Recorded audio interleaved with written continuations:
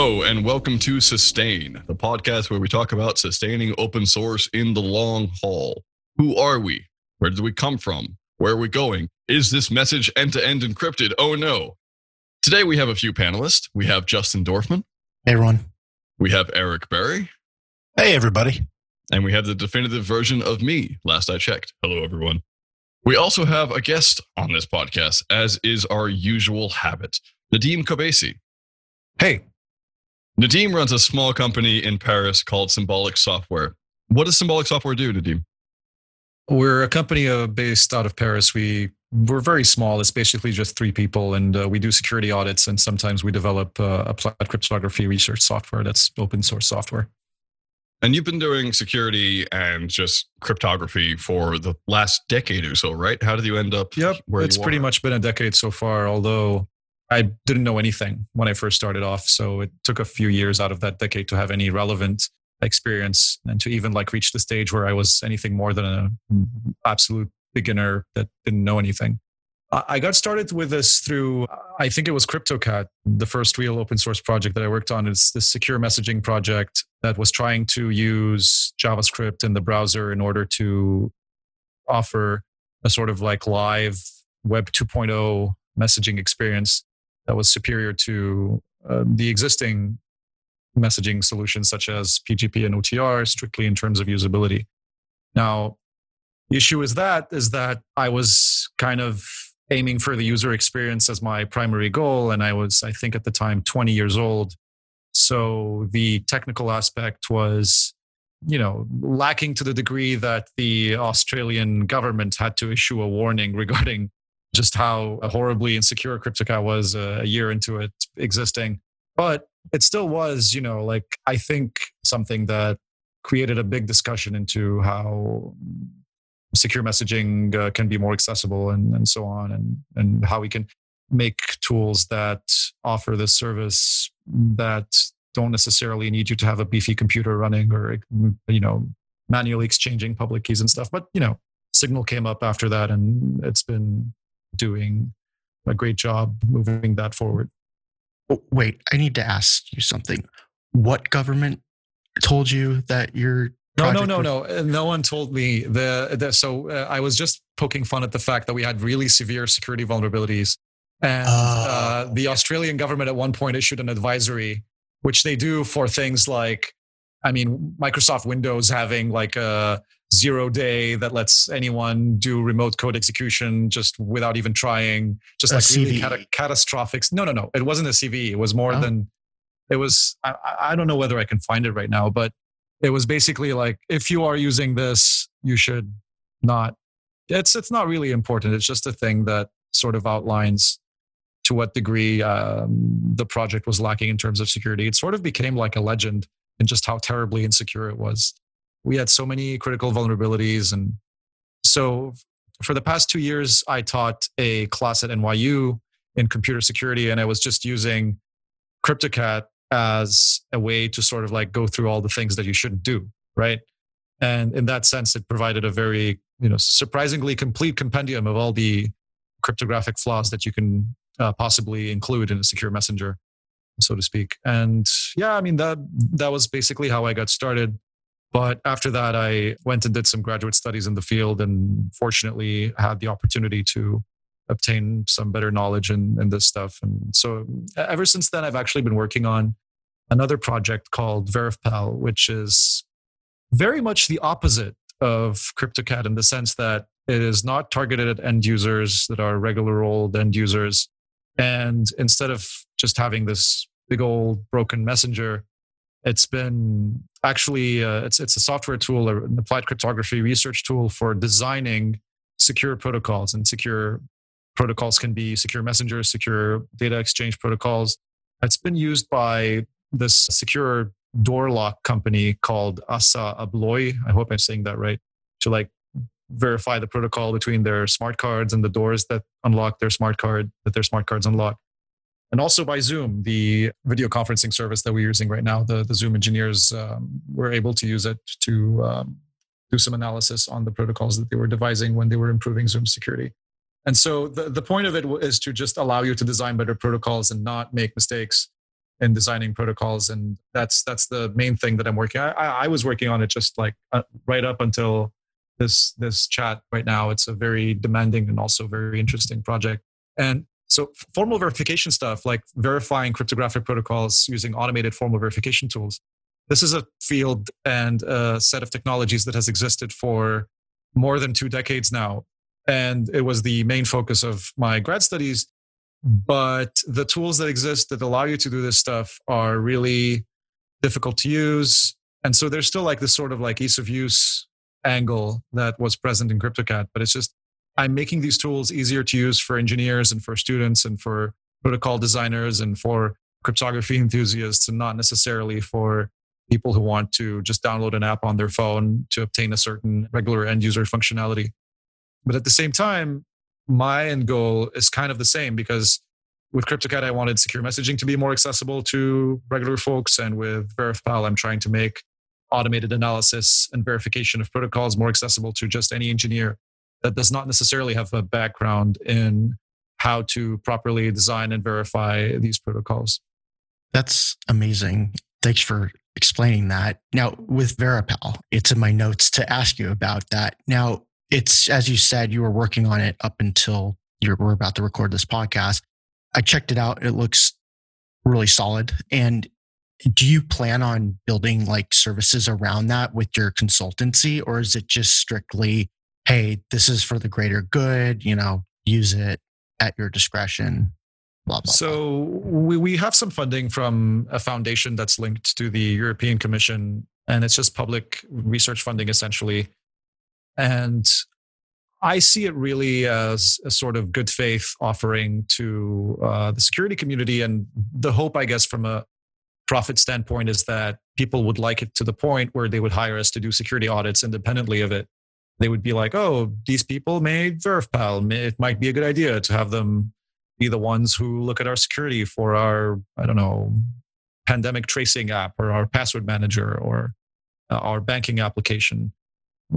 So far, I mean, I don't know whether VerifPal is the one bringing in the business, but it's working out in the sense that we are able to get enough support to polish this project. And it's something that takes a lot of polish, specifically because the analysis that it's trying to undertake is complicated. And there's a lot of things that you have to think about when you're designing a framework like this. We're also trying to formalize it, publish the actual analysis logic in a formal sense in a peer-reviewed journal, and that takes a lot of effort to make sure that we get everything right.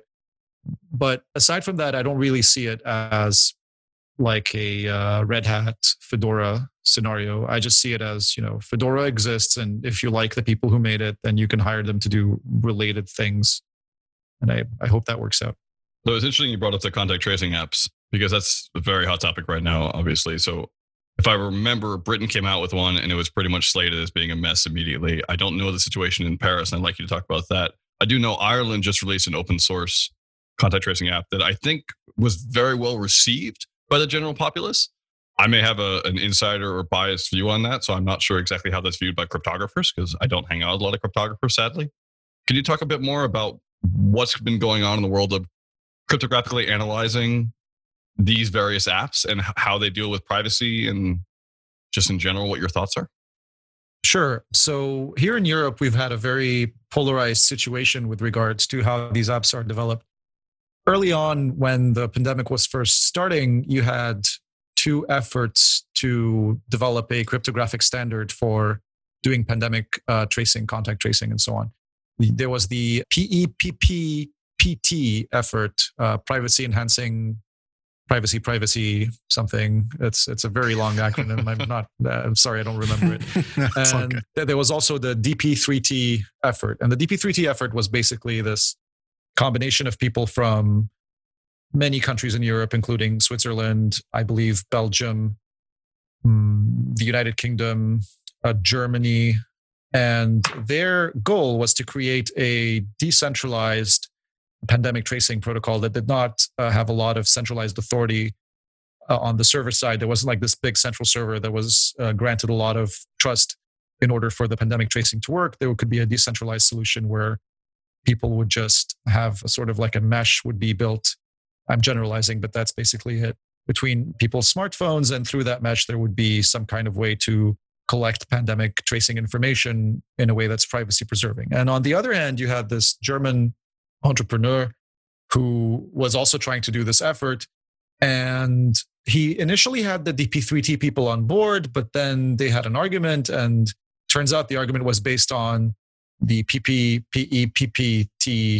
effort, preferring to offer a centralized design, which appeared to be preferred by certain governments, including the French government and at the time, the German government.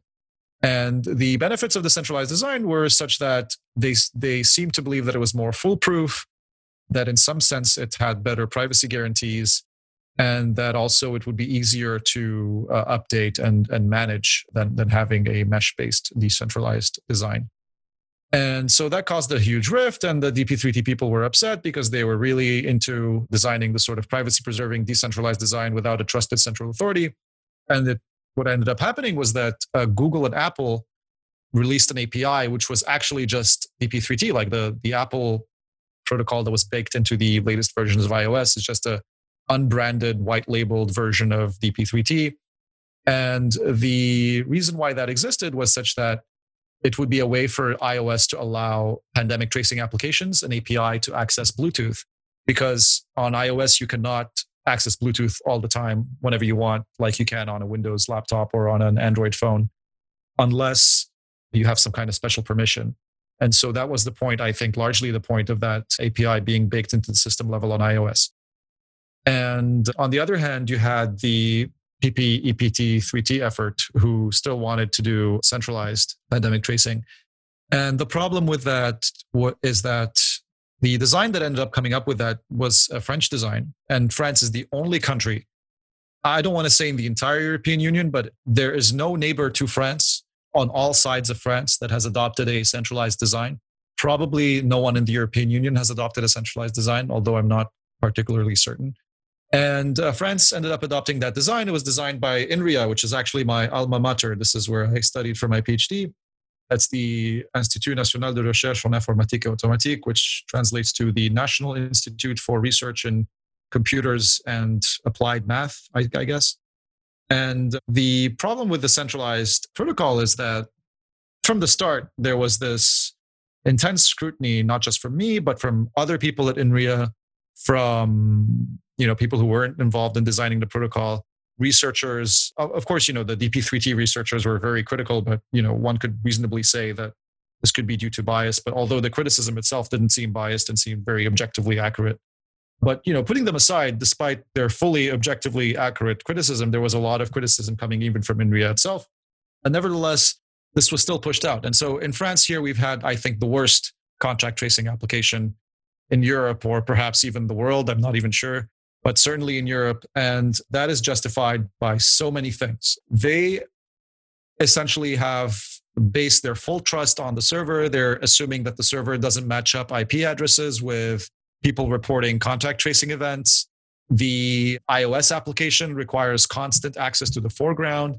They built this custom data set of Bluetooth antenna strength calibration in order to be able to measure physical distances more accurately, which is problematic in both ways. Like if it actually works, it's problematic because now you can use Bluetooth in order to measure distances. And so enabling, like if any other application gets access to that data set, all they need is 3 points to triangulate the physical distance of everyone using that application. And no one actually thought about this before collecting this data. I asked them, they didn't do an ethics review before collecting this data. So if it works, there's a problem. And if it doesn't work, then it doesn't work, which is also obviously a problem. And so they don't have real access to the Bluetooth APIs. They're amassing enormous identifying information. There are really no privacy guarantees out of this application. And the issue is that here in France, we're supposed to have this body, which is a sort of supervision body over all sorts of digital privacy stuff that gets rolled out by public institutions. And it's called the CNIL, the Commission Numérique Information Liberté, the National Commission for Digital Privacy and Liberty, I guess, is the rough translation. And the CNIL issued a couple of advisories approving of the French Stop COVID app. And actually, as many people reported later on, those advisories either had reviewed another version of the application than the one that was published, or had misunderstood how the application works in the first place.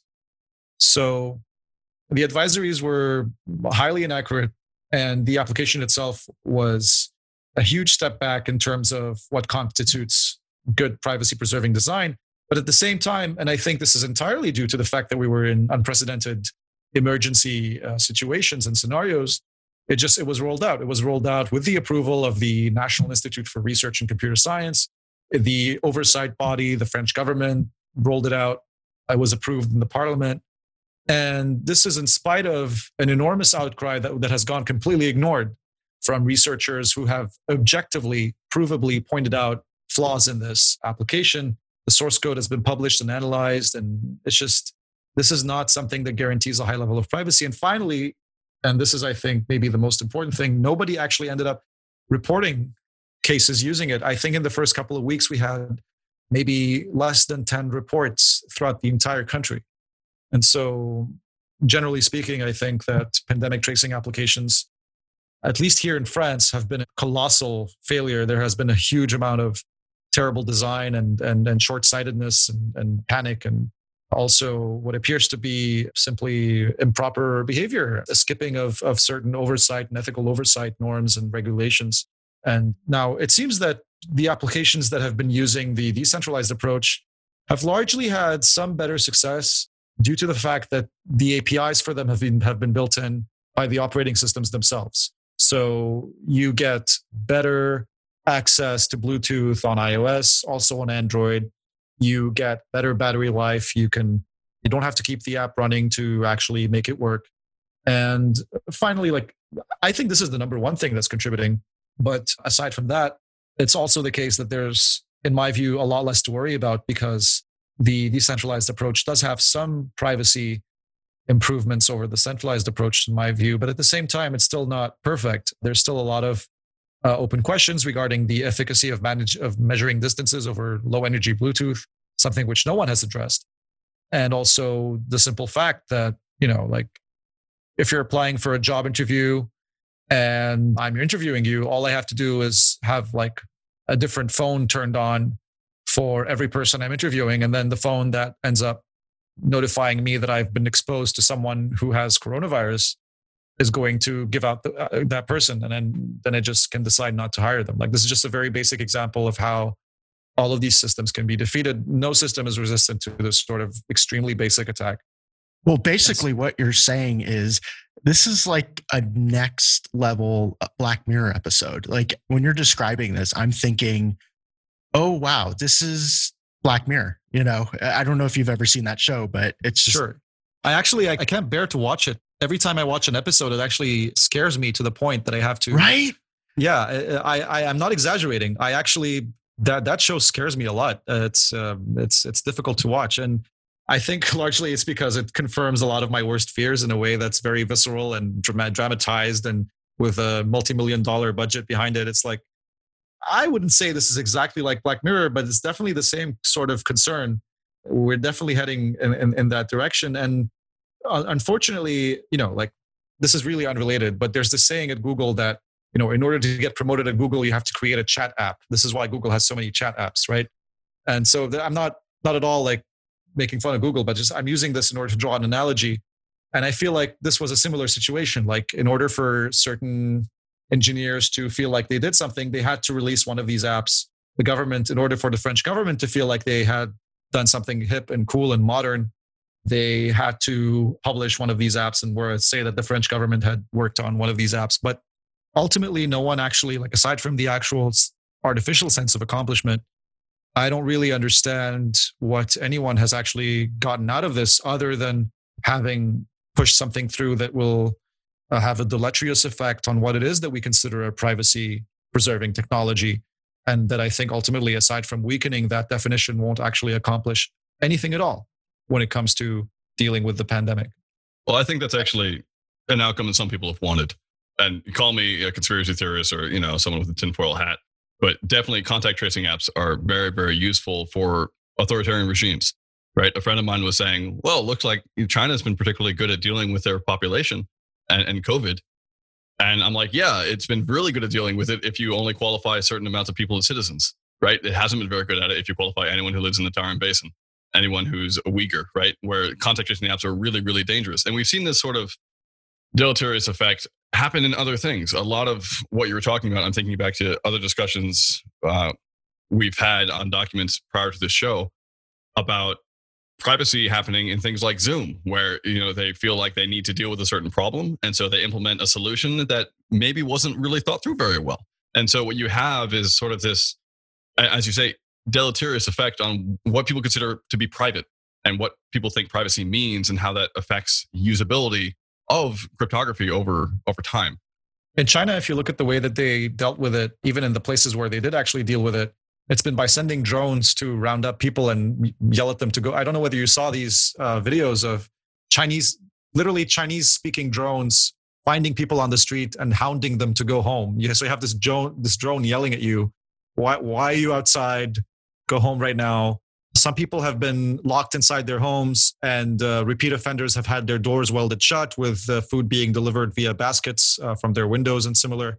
This is all sourced and documented. So I don't know whether that really qualifies as dealing with COVID. I mean, I guess on paper it does, but I don't know if it does in any other way. And yeah, I mean, it is the case. And this is something, like as a security auditor that I've experienced a lot. It really seems that a lot of the time, so imagine you're getting an audit for your car. Let's say, like, you want to know whether it's safe to ride your car. If I ride my car, is it going to get me to point B, or is it going to blow up? I don't get an audit for my car because I want to tell everyone how great my car is, or show the glory of my incredible car. But it does seem to be the case in security that when you want to say that you've dealt with a security issue or dealt with a privacy issue, or even gotten an audit to look at your security or privacy infrastructure or product or solution or design, a lot of the time the goal seems to be just to say that you have dealt with it and to proclaim that you have solutions that are very private and secure and so on, but not to actually learn new knowledge for yourself, actually discover new information, obtain valuable information about the actual truth and sanity of your design or what you're working on.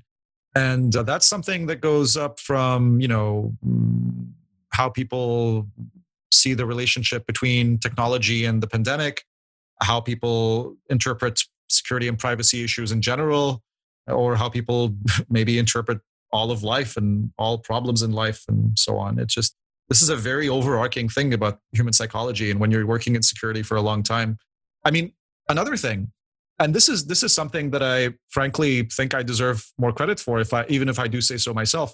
Like, despite the insanely embarrassing and critical vulnerabilities in CryptoCat, it's actually every single time we had one of them, I would be ridiculously open about it and publish it like immediately. Like, this is, hello, your chats haven't been secure for the past year and we've messed up completely. And it appears that there's no reason for you to trust us in any conceivable way. And it would just be on the blog. And there have been many other applications that have end-to-end encryption that have actually had, and this is normal. It's not because, the people writing them are terrible or because they're actually excellent applications that I personally use all the time.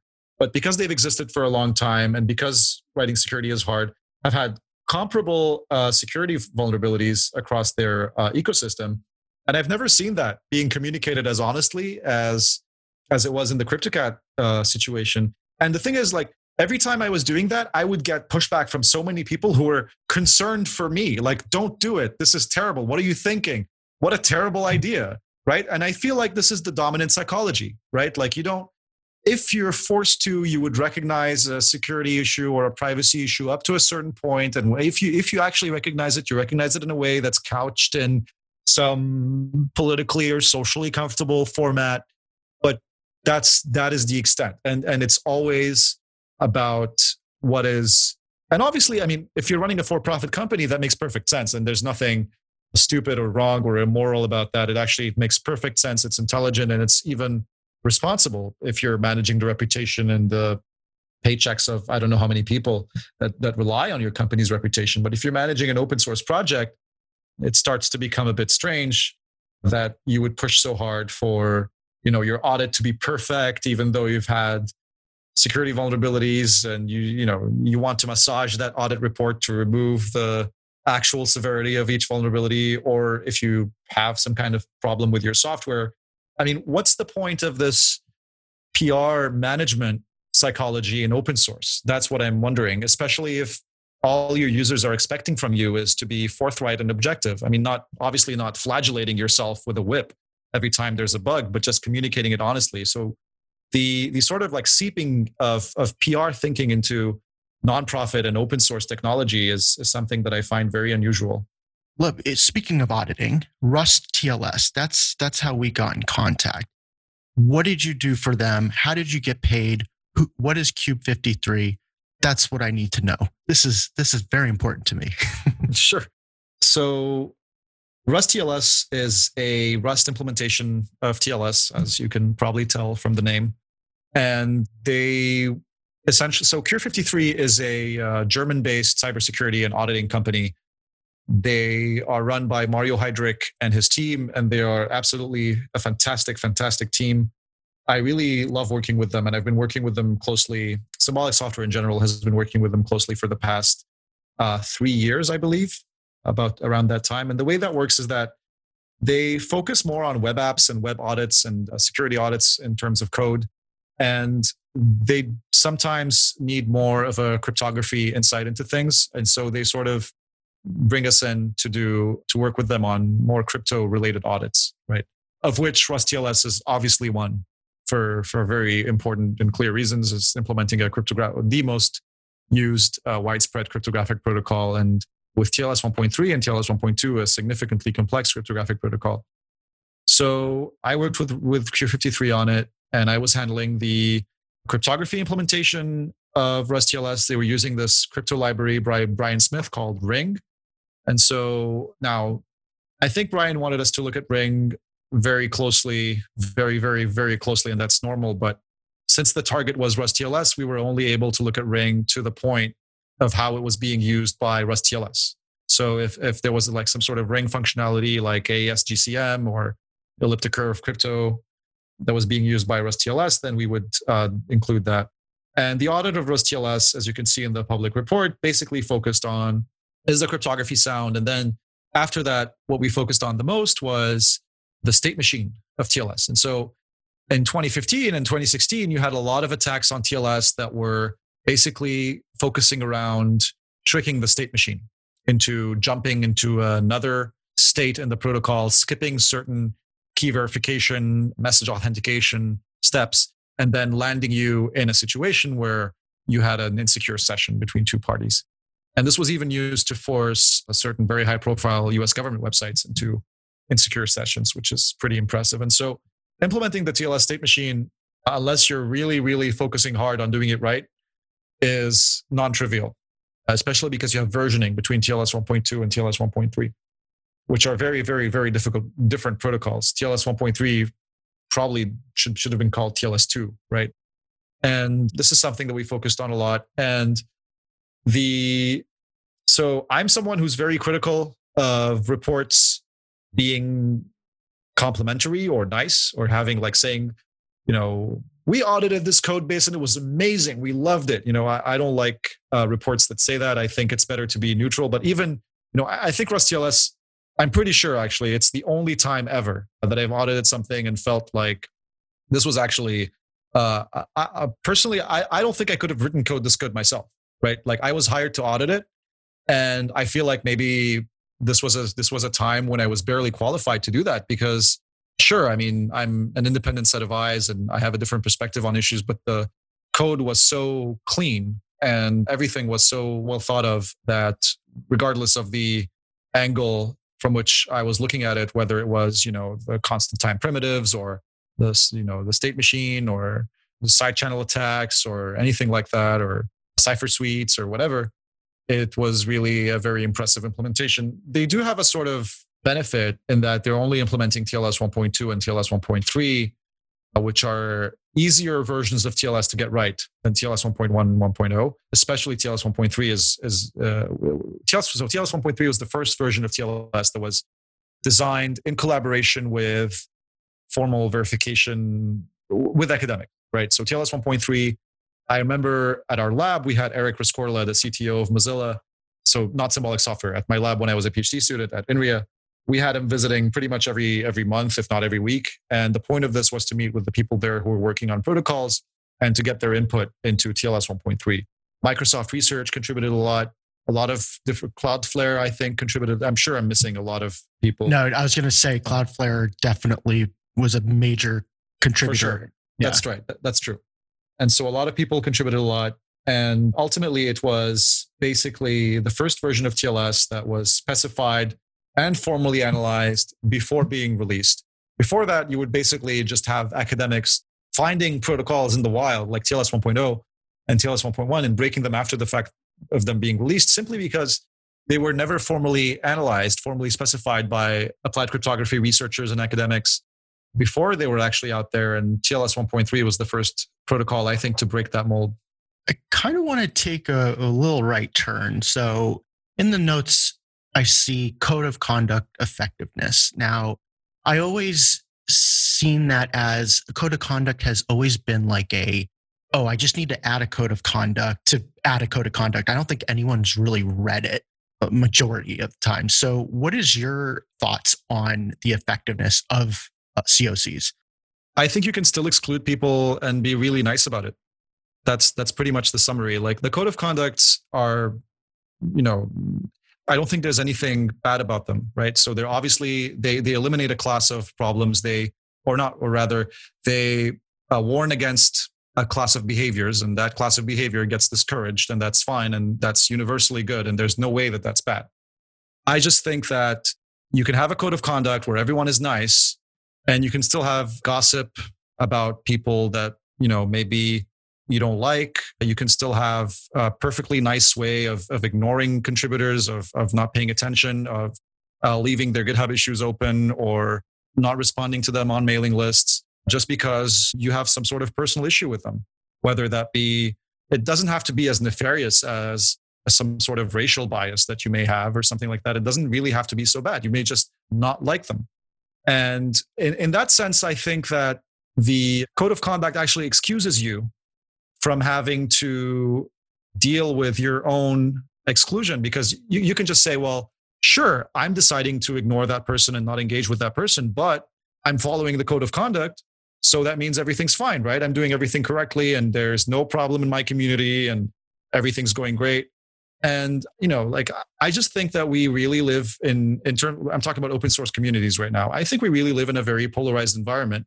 And everyone's making sure to follow codes of conduct, and that's fine, that's great. But I just want to say, like, if you see a community that's following the code of conduct all over, and every time someone speaks, it's like, poetry flowing from them and everything is rosy and great, that doesn't mean that this is a community where there aren't any people being excluded, where there aren't any people being dealt with unfairly or not being allowed to contribute for reasons that are not justifiable from an objective or professional standpoint.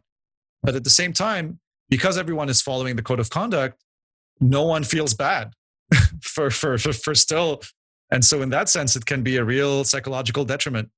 And, sometimes there's also another thing where you feel like you have to excuse a lot of interference with your project because of the rules established by the code of conduct. Like, for example, as a maintainer, there's another side to this. Like, as a maintainer of my own open source project, I would love to have a code of conduct for contributors. And I would love to be able to adhere to that and make sure that everyone has a fun time and everything.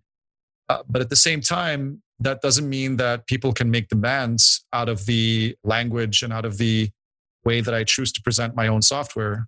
And so it's just that I feel like there's too much that's being ascribed to in terms of what kind of solutions code of conduct can actually account for or present. And it's hard to talk about this because I don't want to bring up any examples at all, right? Like I really do not. But we'll keep those for another day. Sure. But yeah, I just want to say, like, it can be really painful, and it can lead to situations where you have no recourse. Because before the code of conduct, you could have essentially said, I wish there were bylaws to deal with this. I wish there was a code to deal with this. And now there is one. But there is no way, like you can't actually codify these things into a code of conduct or a code of anything. You can't say, oh, ignoring someone is not allowed. I mean, it's how do you deal with that? And not only can you not say that, but it's actually unfair to say that. Like it is people's ultimately, like it is, you can't just ban people from, how they decide to focus their attention. That's dystopian in a different sense. But at the same time, I just want to say, it's not that they're bad. It's not that they need to be changed. It's that the scope of solutions being attributed to them, the scope of progress being attributed to code of conduct is wildly exaggerated. Another thing that's wildly exaggerated is their effectiveness, right? Putting a code of conduct into your repo doesn't do anything by itself most of the time. All it does is says that we've agreed maybe 2 or 3 people who are maintainers have decided this is how we're going to roll. But you can't, normally people don't ask every single contributor, do you like this code of conduct? Normally there's no space for actual dissent, because if you raise your voice saying, I don't like this code of conduct, you get smacked down really, really fast for a lot of reasons, because it's political. But the other thing about it is that most code of conducts don't have actual arbiters set up to enforce it very well, right? It's just, here are the values we live by. But then if someone breaks those values, there's no general team of people who look at things. For much more mature, larger organizations, there's the committee for Node, right? They actually deal with these sort of violations. And that happens a lot because you have thousands of contributors and you have to have a team of people who are able to actually deal with this stuff. But for smaller things, it's normally goes back to who's the main guy in the repo, right? Who's the main person that we're going to have decide whether this is code of conduct or not.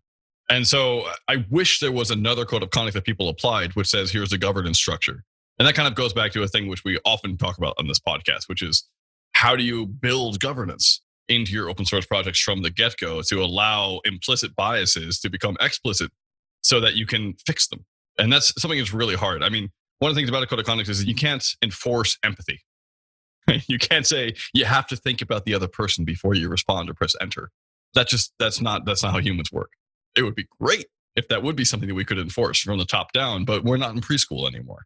So I agree with you, and I think that there are other larger systemic issues, but I also agree with you that they're great as they are.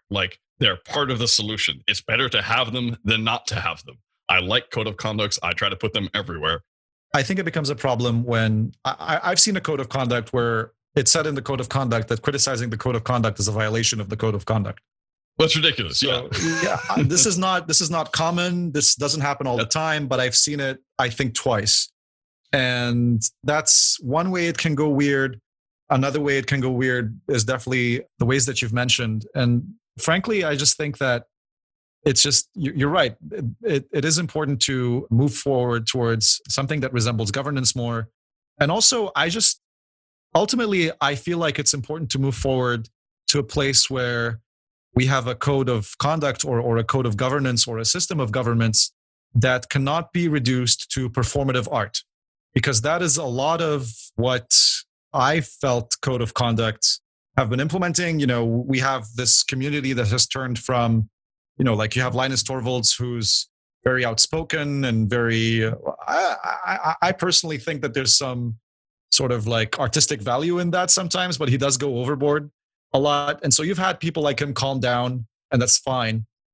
But at the same time, a lot of communities that I've seen have been just as exclusive or have become even more exclusive. And all the code of conduct has done is just has turned everyone's speech into this sort of performance of observe, behold how adhering to the code of conduct I am.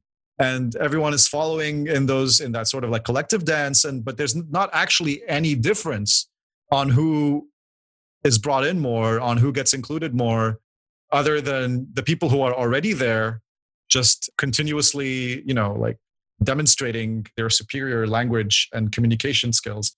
And finally, you get to sort of maybe you have someone who is not necessarily violating the code of conduct at all, but doesn't have the same eloquence as everyone else in the project, and is sometimes maybe more blunt or more direct, and not in a way that's offensive or insulting or unfair or abusive, but just not as verbally affluent or rosy as everyone else, and that person becomes a target of further exclusion under the code of conduct. And furthermore, one final thing that I feel is a bit problematic is that you find yourself in a position where by simply having any criticism at all, you already have to defend yourself as not being morally in a gray area or criticizing some sort of greater good, right? And I feel that's very unhealthy. There's a sort of like sectarian, sort of religious aspect to it. Like, you know what it reminds me of? So yesterday I was walking on the street and I was approached by one of those Greenpeace guys on the street who just like run up to you like, do you want to learn more about Greenpeace? You know, just, hey, talk to me for a minute. And, you know, there's also Red Cross people. Charity muggers. Right. And so, you know, that's a reasonably okay thing to do, like raising awareness about the environment or about, there's nothing bad with that. But what I find sort of religiously odd about this is that if I want to say no, thank you, and keep on moving on with my day because I have a meeting or something, I can't do that without that reflecting on my moral consistency as a person. And so now my action towards this person who's accosting me on the street and yelling at me about Greenpeace, which he has, you know, no right to do, obviously, there's no way I can actually say no thanks and keep on moving without there being a suggestion about my moral character. You know, am I someone who hates the environment, or am I someone who's so selfish that they can't spare 2 minutes to talk about, I don't know, the importance of the Red Cross and the importance of donating to hospitals or doctors or whatever. And it's the same thing here with the social dynamics that are created by whatever code of conduct ends up being adopted. If you have anything to say about it, if there's any sort of way that you think it should be different, or a way that you think it's being credited for changes that have not actually occurred or have occurred not because of it, you are starting from a position where you're already sort of like morally guilty. You're beginning from that position, and it is through your discourse that you are supposed to justify that you are not. That's a really unhealthy way to govern a project. That's an unhealthy way to discuss governance at all. And furthermore, it's not even the case that this is happening late in the stage of this form of governance existing. Like these codes are super new. And so it is absolutely normal for people to look at how to improve them, or saying, you know, this is not protecting against this. This is being wrongfully credited for that. This is really useless, or whatever, like from whatever angle the criticism is coming from. And, you know, people say that technology is political, and there's a lot of truth to that, right? So I'm not disagreeing with that. Like if you look at Signal, that's like such an amazing example of that. But maybe technology doesn't have to be tribal. Maybe it can be political, but we can have it be political without being tribal. And there's a lot of tribalism that's entering open source software. And that's a topic that I feel requires a lot of thought and a lot of honest reflection from a lot of open source projects. I would agree with you. And I think one of the things I really like about the way you think and the way you talk is that you're looking for the exploits, even in the social processes, right? Where does this fall down? How can this be abused? How can we fix it? And that's right. Refreshing to see. And I really like that. I wish we could go into it in more depth. I wish we could talk about Signal. Unfortunately, this is a limited time podcast. And one of the exploits we have here is that if we fill it up with so much, we can't cover everything. And then some things get left out that are more important. And it's very difficult. So I would like to move on at this point to Spotlight. Before I do that, you've been incredibly eloquent. You have a lot of thoughts on a lot of these topics. I really wish we'd go into them more. Where can people find you on the internet? Where can they see more of your thoughts out there? I have a really bad Twitter account. I don't even know if people should follow me on it. I have a website where I publish blog posts that are much more respectable. And it's just my first name .computer. So Nadeem.computer. Awesome. Nadeem.computer. Thank you so much for talking about that. Now we're going to switch over to Spotlight, where we highlight things that have helped us out in the past, or open source projects which we feel like need more. Sometimes we vary it up a bit. Justin, what do you got? Youper is a pocket AI therapist. It helps me level out. It's not open source. It's a service I pay for. And if you are looking for a robot to talk to, Youper is your person or your robot. Excellent. Thank you. Eric? For me, I'm going to choose today Resume.io. I'm currently in the process of researching and finding a new role for myself, and Resume.io has made that super, super simple. They are a paid product as well. They're not paying me to say this, but creating a resume is a pain in the butt, and they made it super easy. Love it. Thank you. I really wish we could have talked about him. I know, Nadeem, you have a lot of thoughts. I want to highlight Moxie Marlinspike's website. Moxie was the guy behind Signal, is the guy behind Signal, and his website, Thought Crime, is awesome. Largely, for me personally, the yacht stories where he and some of his friends just picked up a boat for nothing and sailed around for a while. I did the exact same thing because I read his website when I was in an impressionable young age. Highly suggest people to check it out, throw the computer out the window, and go sailing. There's this awesome story on there as well about this time when he was driving, or I think he hitched a ride from someone who also had schizophrenia. And he spent the entire ride like dealing with this guy who was like delusional in this. I think he hitched a ride from him. I don't know, but it's a really funny story. Moxie's a super interesting person, train hopper, hitchhiker, punk follower. Just go read his stories. He's a super eloquent dude and they're super fun to read, as well as his importance in the cryptography community. Nadeem, what do you have for Spotlight today? I thought a lot about this, and I have something that's simultaneously very valuable. You said you wanted something that brought value to my career or life, so this brought a lot of value despite it being very boring for most people. It's basically a really good book about databases called Database Internals by Alex Petrov. It was very surprising how difficult it was to find a good book about databases. I've recently gotten into reading about database theory and understanding how computer databases are designed. And this was by far, I would say this was the only book I could find which was worth of my time. That's very disappointing. I was expecting to find a lot of similar high quality books. And so if you want to learn database theory and want to understand how modern databases are designed and think that brings value to your career or life, and I understand that's a limited subset of people, but for me, this was a very good book, and I recently finished reading it, and I found it highly, highly enjoyable and highly informative. Thank you so much, Nadeem. It's been awesome talking to you. Thanks a lot. Thank you.